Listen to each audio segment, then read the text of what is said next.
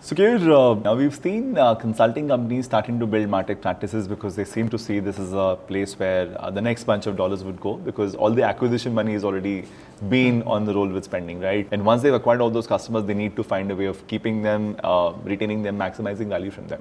So, from a value delivered perspective and squeezing value out of a tool perspective, this whole team configuration, choice of partners, choice of consultants to do this with, maybe agencies to do this with, what's your reading of how the good guys are doing it right now?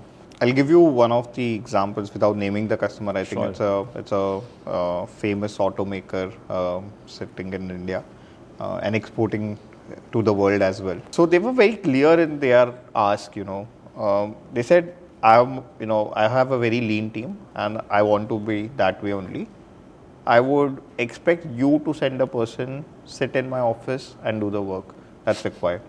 Okay. Plain simple, because you know the tool better. I think, not taking away anything from anyone out there. I'm sure that everyone has their strengths. But I think, that's where people are preferring the technology providers to also give teams, and that's where people have built these customer success teams, so to say. But I'm sure that consultants would play their part in terms of analyzing data at a more macro level, at the org level as well. Build out practices, give them so-called GAN, and how to lay out teams, processes, structures, so to say. If it's being done top down, I think that's more important. Whether it's being done by an agency, whether it's being done by a consultant or a technology provider on an SI, it's more important that things are laid out top down and it's very clear in terms of what the organizational ask is and how you bring in change management across the board.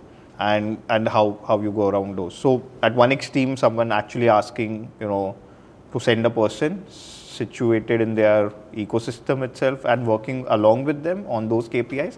On the other extreme, people want to actually get trainer workshops. Actually, train my folks 2-3 hours or 3 days training as well. That's okay. We'll pay all the expenses. You station someone for a few days, make sure that you conduct some of these workshops. We'll take as much value out of it, make sure that we have some of these champions being created in the ecosystem itself. And they will keep training the rest of the folks as well.